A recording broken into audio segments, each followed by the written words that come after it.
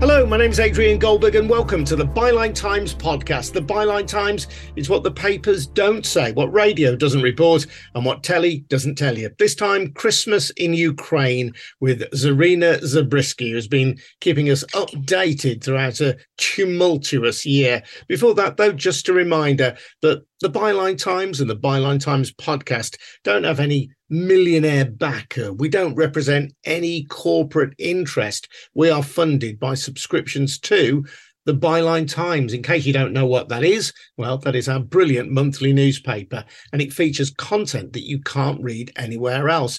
We rely, as I say, on ordinary readers and listeners like you to support our fearless, non-partisan journalism, exposing corruption and holding the powerful to account. You get details about how to subscribe over at our news-breaking website, bylinetimes.com.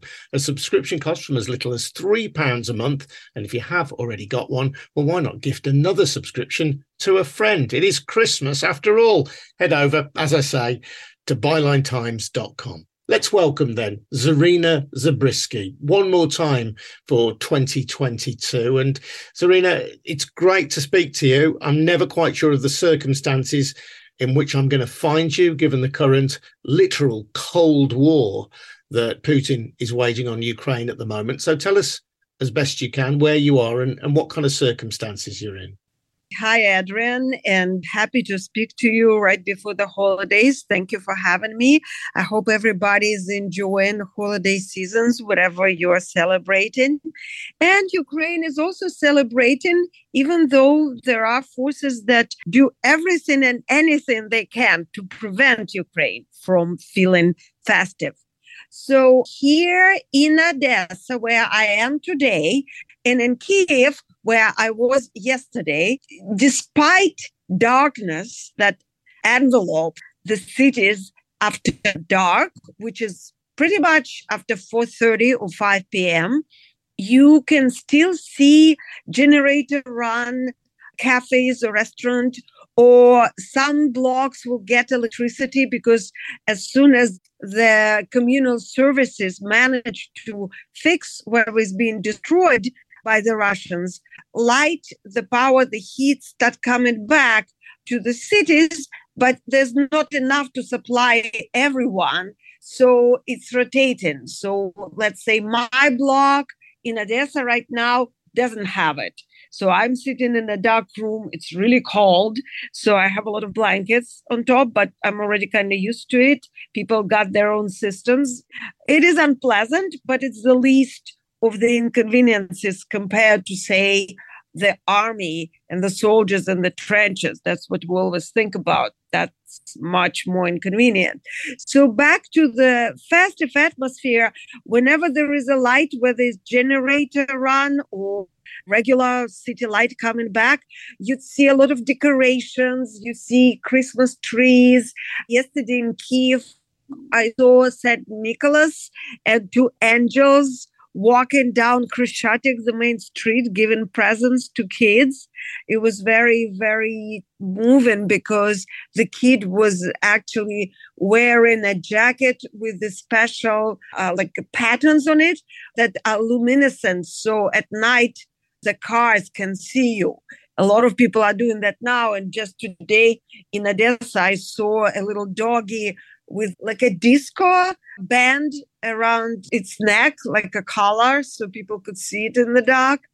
And the other day, Hanukkah menorah was being lit here in Odessa and in Kiev and all around Ukraine. I see the reports. Recently I've been to Mykolaiv, and they were already preparing for Christmas. There were Father Frost, Santa Clauses. However, one should note here that the Orthodox Christmas is not on the 25th of December. It is on the 7th of January. I'm not a very religious person, but I'm pretty sure it's from the 6th or the 7th. But in Ukraine, people love all kinds of holidays. There were even some things going on for Halloween. So people would celebrate, if they can, the Catholic Christmas as well.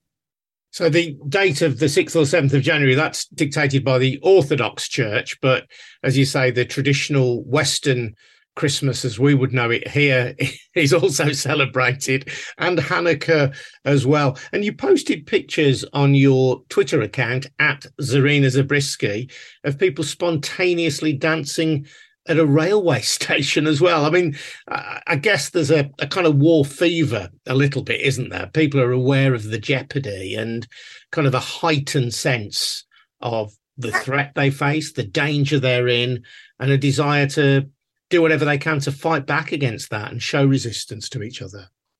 I don't know. I don't really think that's the case. I think they're just genuinely that dancey and they love music. Music is everywhere. And it was like this before the war, and it just didn't go away during the war. And so, of course, there is a certain feeling and sense of unity and resistance. But I assure you that, if you watch this video, there are like little babushkas, old ladies, and little kids dancing. It's just the sheer enjoyment of it. And speaking of holidays, the main holiday here is the New Year's. It's not very big or not as big in the West compared to the Christmas. But here, traditionally, because in the Soviet Union, there was no religion, Christmas was an empty sound. It just didn't exist.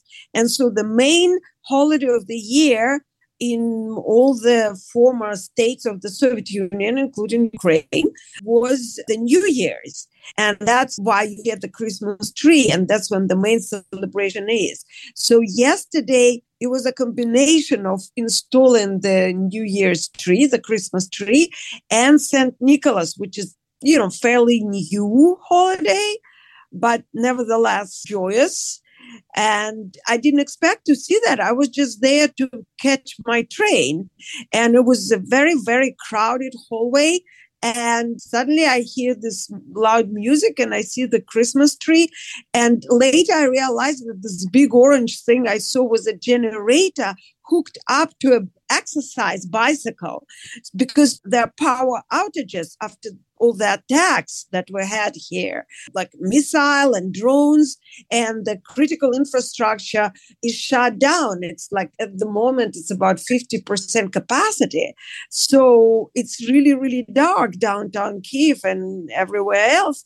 And I was surprised to see such a brightly lit Christmas tree. And then I read that there was an exercise bike, and that big orange thing that I didn't register was a generator. So the passengers, the travelers would sit on the exercise bike and generate some light so everybody can enjoy it. That's to keep the lights on in the railway station. On the tree. In fairness, the rest of the station was somewhat lit, somewhat through a generator, and some passages were fairly dark, but that particular area was very bright. And Zarina, you've made the very fair point that the soldiers in the trenches will be bitterly cold at the moment. But talk to me about the civilian population. Here in the UK, a few days ago, we had temperatures down to -8. And by our standards, that is extremely cold. And of course, we don't have the attacks on our energy infrastructure, or at least not the direct attacks on our energy infrastructure by Putin's troops. So we know that in Ukraine, a lot of the lighting has gone out, a lot of the heating has gone out. How are ordinary people managing? Is there any heat? How cold is it? And what do they do in the meantime? I mean, it's cold. That's what I'm doing right now. I'm living it. It sucks because, let's say today, I arrived from Kyiv, where yesterday I attended a very interesting press conference at the office of the president of Ukraine. So a couple of words about it later. But I arrive on the train at 6 a.m. It's really, really dark. It's about -7 or -8. And in Kyiv, the streets were ice clad and the snow piles were really big, but not in Odessa. We don't get that much snow, just a little bit of ice over the puddles. And so I walk back to my apartment and it's as dark as it is outside and it is as cold as it's outside. And I see steam coming out of my mouth, so I can't take a hot shower after the train and stuff. And what's worse, I can't work because my computer is not charged anymore. I worked yesterday. So I have to wait for the cafes to open because when the cafes are run on the generator, they won't let you use the electricity. So I have to find the cafe that has the electricity at the moment, which takes a while. And then at any moment, the light there can go off, and we still don't have the schedule. We have a tentative schedule, but it's not working yet. So nothing is really set. Like later there was light, so I rushed back home and I had to do laundry. Like everybody's starting to work on it really fast. Like anything that you need to do, like boil some water or run your washing machine or simply heat the premises, which I do by turning on my air conditioner at warm and the electric radiators. So I have to do it all very quickly and charge my computer so I can work for a while. People adjust, there's certain ways of, say, they keep the internet going, but they don't always work. Like, for instance, I have a power bank that my editors from Euromaidan Press sent to all the team members, but it only works for a certain amount of hours. And after an outage for 24 hours, the battery is completely down, and it will take many hours to recharge. So as a result, even when we have the light back on, I still don't get the internet. It's a trap. Yeah, tough times. And you've obviously gone to Odessa, where I know you've got family heritage and family roots in that part of Ukraine. And having grown up in St. Petersburg, you've lived for a lot of your life in the United States. That's where, prior to this invasion, you called home. How have these last few months going back to the place of your ancestors been for you personally, Zarina? Well, thank you for remembering my personal history, Edwin. And you might recall, I also mentioned it a few times, I used to come here as a child in summers. So it was very familiar and warm world for me to get back to. And it's an enchanted world. If you fall in love with Odessa, you fall in love. In fact, just about an hour ago, I went down to the store around the corner, and there was a lady there trying to weigh a pear, and the machine wasn't working. And I heard her speaking English to herself. And it's a British woman. So we started a little chat, and I asked her if she was a journalist or a volunteer, because usually you run into a foreigner and it's either journalist or volunteer. And she said, no, I just live here. I came here 2 years ago and I fell in love and I didn't want to leave. You meet people like this all the time. Odessa is like home away from home. It's very comfortable. Well, not right now. It's hard for any place to be comfortable when it's cold and dark. But even so, it's easier to live here in many respects than, say, in San Francisco, that's for sure. I can walk anywhere I want. I don't have to drive, which is nice. And the sea is quite close and the sea is warm, unlike the ocean back home in San Francisco. And there's so much going on culturally. The other day on Sunday, my friend and I went to Le Bayadère, a ballet at the Opera Theater. It was just fantastic. I loved it. There was so much fire on stage that they kept us warm. And as I talk to you, I keep getting messages from social media chat where to go in Odessa for the holiday season. And there are plenty of stand-up comedy gigs and theater. The drama theater is back. I've been invited to like 5 exhibitions over the weekend. And the cafes and the food. And I'm not even a foodie, just between us and everybody else who's listening. I had difficult relationship with food. I used to be an anorexic. I'm not big on food, but here I'm actually into food. It's so good and all organic and tastes delicious and looks beautiful. So yeah, a lot to be enjoyed here. Ukrainians have shown themselves to be incredibly resilient, both as a civilian population and as a military. And by now, Putin, I think, expected to have gained control of the country. Clearly, that hasn't happened. Do people in Ukraine now expect this to be a long, drawn-out war of attrition? Well, I guess nobody wants to believe that there are analysts who think that might be a possibility, and there are as many predictions as there are analysts. And I think, as in all fairness, nobody really knows what it's going to be like.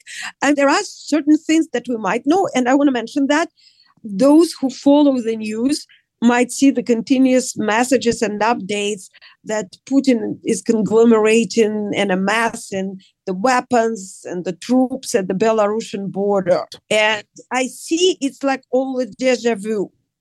Don't want to remember what was happening exactly around this time last year? Everybody was saying exactly the same. Oh, look, Putin is amassing troops and weapons at the border with Ukraine. But of course, he won't do anything. And there were multiple reasons why he won't. And I was one of the few people who said, no, yes, he will. And then he did. So I want to just say here, without any clairvoyant instances, that he might very well use it. We might be looking at the next stage where the territory of Belarus would be used as another front. So let's not be surprised when it happens. And that, of course, would be terrible for Ukraine, even though, like you said, the army is really well trained and very well motivated, which is very important in military business. The motivation and morale mean a lot. But the numbers are scary, and I'm really not looking forward to it. Yesterday was a meeting between Lukashenko and Putin in Minsk. And what's interesting is that for the first time in a long time, in a few years, that Putin flew to meet Lukashenko, not the other way around. Usually these kind of things, they're indicative of the whole narrative. So it looks like Putin is in the position to, not to plead, but to be asking Lukashenko. And Lukashenko is now kind of thinking about it. But I don't think that Lukashenko really can afford it, because without the Russian support, he would lose his position. And it doesn't look like he's ready for it. Indeed not. In fact, on the Byline Times podcast a couple of years ago, we covered the anti-government protests in Belarus. Lukashenko's grip on power at that point looked very shaky indeed. He did survive in 2020, but there's no guarantee that he would survive further public protests. And I've seen one survey suggesting that only 11% of Belarusians support any action to back Russia in the invasion of Ukraine. So, as you say, we've seen this before from Putin. He may be able to get Belarus on side, but there's no guarantee that if he did so, it would go the way that he wanted. And there's no guarantee that it wouldn't provoke a backlash against Lukashenko. No, and I heard somebody mention today, Lukashenko and Belarus would be joining an unsuccessful war, and it's entirely different from whether it would have been a successful operation. So it wouldn't be very popular one way or another. And speaking of other countries being involved, there are also talks about Putin trying to get Transnistria, which is a part of Moldova. It's an unrecognized Russian proxy state right at the border of Ukraine, actually very close to me here in Odessa. And there are some very insignificant number of troops there, like about 1,500. Plus there are some illegal aliens. But altogether, it is not a serious army. And for Ukraine, it would be easy. And I saw some prediction that it will take anywhere from 2 weeks to a month to defeat this army. But what it will do, just like as Belarus will do, it will pull their contingent and the troops away from the hotspots, like in Bakhmut, where really intense fighting is going on now. And it's a known military maneuver. Ukrainians did that in Kherson, where everybody was talking about Kherson, and the Russians pulled their troops to the southern front. And then the Ukrainians did run their counterattack in the east and liberated the Kharkov Oblast. So the Russians at this moment might be following the pattern. But here, if it's okay, I want to mention something really interesting that I've heard yesterday at the press conference at the office of the president. The conference was dedicated to the special tribunal that Ukraine is looking into running and starting to do the investigation now. Basically, in a nutshell, the Ukrainian government wants to investigate the crime of aggression, which is known generally as the mother of all crimes. And as we know in Nuremberg trials, this was the major offense. So here a lot of people are asking, can you do that before the hot stage of war is over? And how in practice are you going to pursue it, even if you are able to go with the legal part and with the trial? How are you going to get to Putin and his cronies? And while it might not be physically possible at this point, there are many interesting options there. And it was a very interesting discussion, and I'm going to be writing about it for Byline Times, and I'm going to be sharing a video.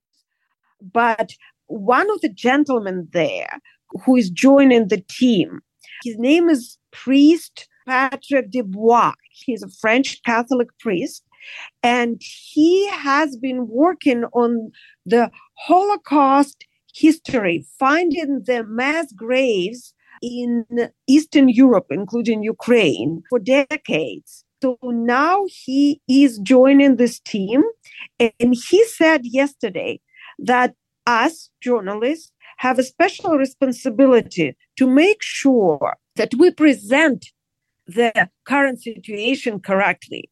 Because currently, if you look at the news in the US or in the UK or in France, anywhere in Europe, you hear mostly the army updates, the military updates, the number of drones and missiles that were used by the Russian Federation military to hit the energy infrastructure in Ukraine, or counteroffensive in Bakhmut, the number of tanks, and so forth. But the segment or the element that is missing right now is the war of terror strategy that the FSB, the secret services of Russia, is applying and using in Ukraine. That is very important because these are crimes against humanity. And we are not talking about the fair war of two armies or a fair conflict in which two parties can decide on some territorial borders.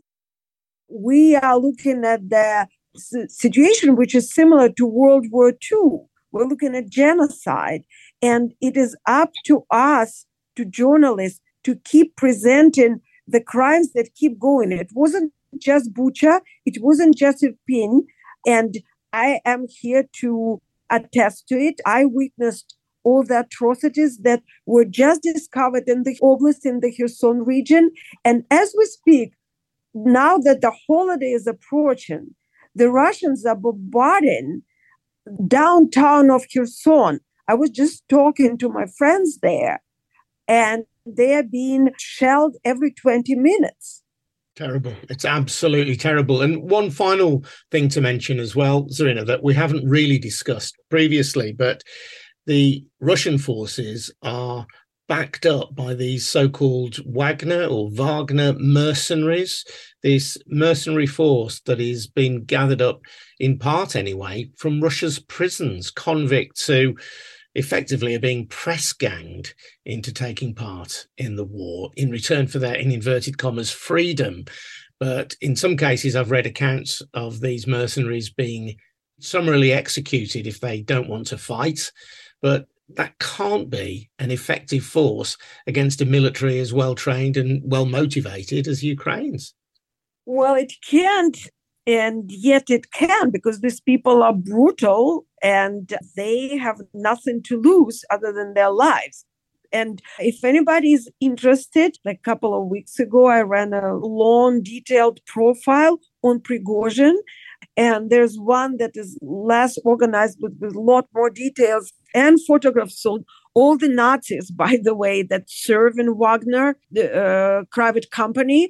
In fact, the name Wagner is after the composer Wagner. It's not because the person who had that nickname and that code name was into classical music, but that's because the Nazis had the predilection for Wagner.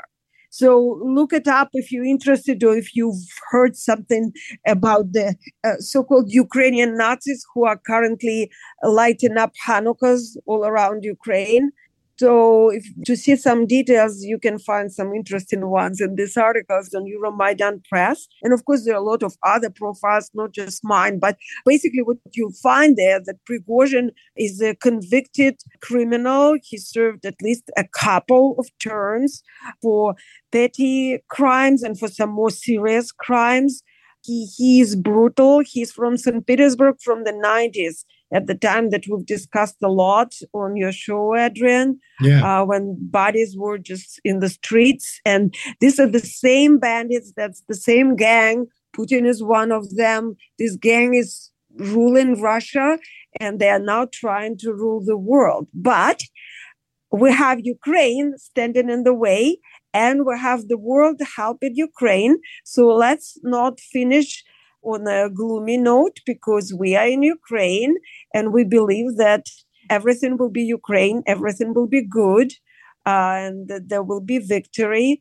Most of the times the air defense shoots down the drones and the missiles like 80 to 90%.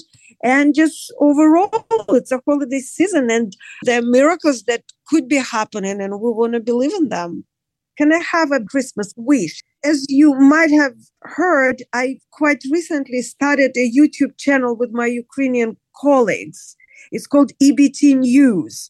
It's rather new, and we have some really interesting footage there. I just wanted to invite everyone to visit and to maybe subscribe and give it a like.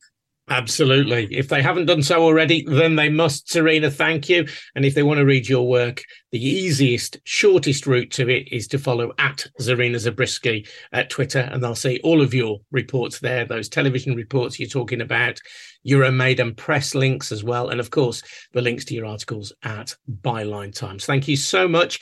We wish you all a safe and a happy holiday, and our hearts go out to all those resisting Putin's aggression in Ukraine. Thank you to Zarina Zabriskie, and we'll catch up again with Zarina early in 2023. Thank you very much indeed for listening. I'm Adrian Goldberg. This has been the Byline Times podcast. Thank you, by the way, to Harvey White, and a Merry Christmas to him as well for helping out with the Byline Times podcast throughout the last 12 months. And don't forget, you can support our work by taking out a subscription to the Byline Times. Just head to bylinetimes.com for details of how to subscribe. We'll see you again very soon. Thank you now, and goodbye. Cheers.